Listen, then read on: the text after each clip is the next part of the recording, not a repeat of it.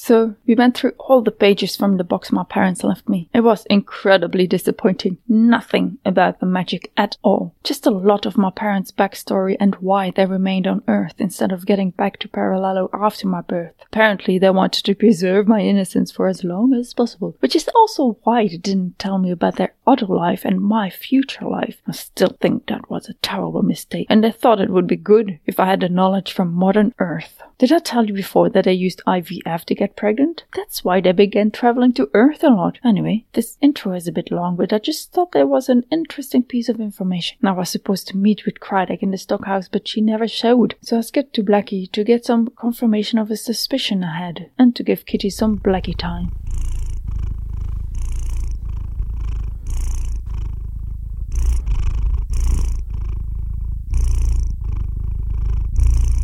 This is Nedak, my adventure, written down in a better way than I can tell it.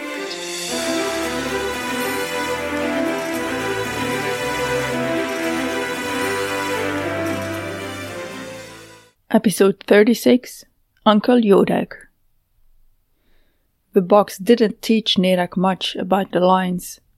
The pages didn't explain how all the powers worked, nor how many there were and what they did. The parents merely referred to several book titles and where to find the books. They were in a castle, of course, in some sort of secret room. They did disclose that a room could only be entered by someone having access to the full powers. This was a safeguard which had been built in by their ancestors to prevent anyone else from learning about it.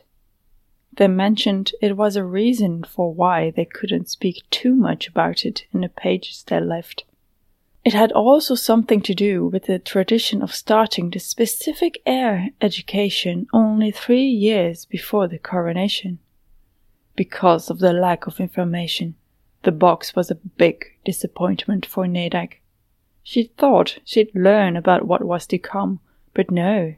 She would have to wait until the wooden water crown dropped on her head to know more. They didn't even give her anything about skipping, even though they said they suspected it was one of her basic lines. The more Nedak leafed through the pages, the more frustrated she got. There were too many strange little rules and customs here in Parallelogram. Parallelo, she reminded herself, forcing her mind to forget the mock name she had given it. Some of her questions did get an answer. Why she'd never heard of this area before, for instance. Her parents had left Krydak and Steetum with precise instructions on what to tell Nedak. That included a fake map and incomplete information on creatures and cities. The map had been mostly true, but they'd erased her kingdom and had drawn a massive lake instead. Nedak shook her head, comparing the fake map with the real one they'd included. The differences were obvious now. The strange geography of the fake map didn't make much sense. She should have seen it before, but then, this had been a completely new world. She couldn't have known what was possible. Despite the lack of the magic explanation, Nedak and Milia still spent late into the evening reading many of the pages, sorting them into order of importance, and trying to come up with a plan to rescue Patat and stay safe inside of the city. They went to bed with a rough outline of what they'd do. 10 more days. Nedak sat at the desk again. She tapped the pencil against the sheet. It doesn't mention when it happens. Is it at midnight? Is it at noon? Is it random? Or is it at the time of my birth? I would expect it to be the last, mistress. Nedak glanced at Milia. Oh, apologies. See then. It is also very complicated, the way the crown drops and the rules which go with it. So if everything would be normal, and your parents were still ruling, the crown would automatically fall on your head. Your parents wouldn't be able to stop it, not unless you agree. In which case, a ritual has to be performed to stop you from being the heir. It is what Craddock did. She didn't want to be the heir after Yodak disappeared. So they performed a ritual, effectively making your mother the heir. However, according to that hastily scribbled note, he might still be alive. That would have automatically transferred the heirdom to Craddock, which is what they assumed. But if he was still alive, he should have been the one to receive the crown either way, because the transfer ritual couldn't have worked. One cannot transfer heirdom if one isn't the real heir. So the only way that could have happened is if... Mia looked up from the note. Nedak was content to let her talk for now. It felt good to give her own brain a little rest. If he wasn't here at the time of his supposed coronation, or performed the transfer ritual himself, but why would he do that? What had Craddock said about his lines? Not thinking wasn't an option for Nedak, apparently. What had her aunt said about him? Not enough. Not enough by far.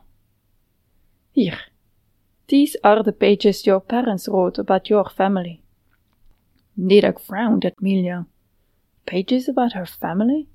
She didn't remember reading those last night.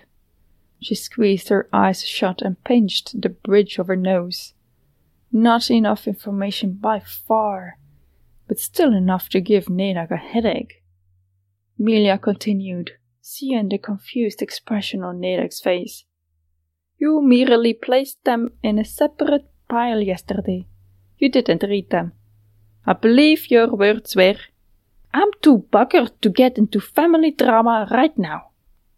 I do not know what bugs have to do with this, but we went to bed not long after that, remember? It's an expression. It means being exhausted. Don't ask me where it came from. I wouldn't know. Nedak grabbed the pages, leafed through them, and speed-read the one about Yodak. Lines of deception and skipping. That's what she mentioned about him, the line of deception. I can imagine what that one does. But I might be completely wrong too. He can skip as well. That's interesting. He would be able to teach me a lot, having done it for all those years. If we ever find him. And if he is on our side, she added in her mind. Which is not something we'll add to our to-do list. It's challenging enough as it is. It feels as if there is something more, some connection I should see. Frank, damn, my brain isn't working properly. She took a sip of her tea and almost spat it out. It had grown cold. What's the time? We've been working on this for longer than we meant to, haven't we? The castle's bells have struck 10 a while ago. Oh, you were supposed to meet with Madame Isho at 11. She'll be surprised to see the dragon is no longer in the building. Okay, I'm leaving. She stroked Kitty, bent towards him and whispered, Sorry, buddy. I have to go. Oh, don't give me that look. You're so cute, but I need to get up. Oh, no, don't purr. That's not fair. Come, off the lap. Ugh, fine, I'll take you along. Melia's eyes grew wide. But, mistress! No mistress anything while we're in private, remember? Anyway, I'll make it work. I can make a bag out of this sheet or something. She looked around the room for a solution. The best solution was to leave him behind, and Nedak knew that. But it didn't feel right. Kitty would be happy to get out of this room and visit Blackie. She put his harness on. I'm an idiot. She slapped her hand against her forehead. I can just skip to the stockhouse. There's no need for us to go outside. This skipping thing really hasn't become second nature yet. You coming along? Of course you are. Hold on. Nedak froze at her own words. They brought back a memory which could come with an awful conclusion, if the suspicions it conjured proved true. She had another reason to visit Blackie now. Wait, I need to practice. I skipped you once without touching each other. I have to try doing that again. She lifted Kitty on her shoulders and began gathering the power in the usual way. In case I don't manage to take you along, you could take a Quinn and meet me there, or buy me some She skipped. She avoided ending up in the well this time. Skipping was easier without having to transport a few tons worth of dragon. She cursed as she noticed Melia wasn't with her. She checked inside the well, just to be sure. Nope, there was no tall servant-like woman drowning in there. Krydak wasn't there yet, so Nedak settled in to wait. She waited until the bells of 11th hour sounded.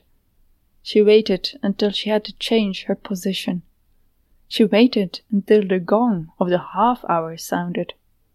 She waited until the doors opened and Melia entered. They waited until 12th hour rang. They waited until Nedak's stomach growled loudly enough for Kitty to jump up.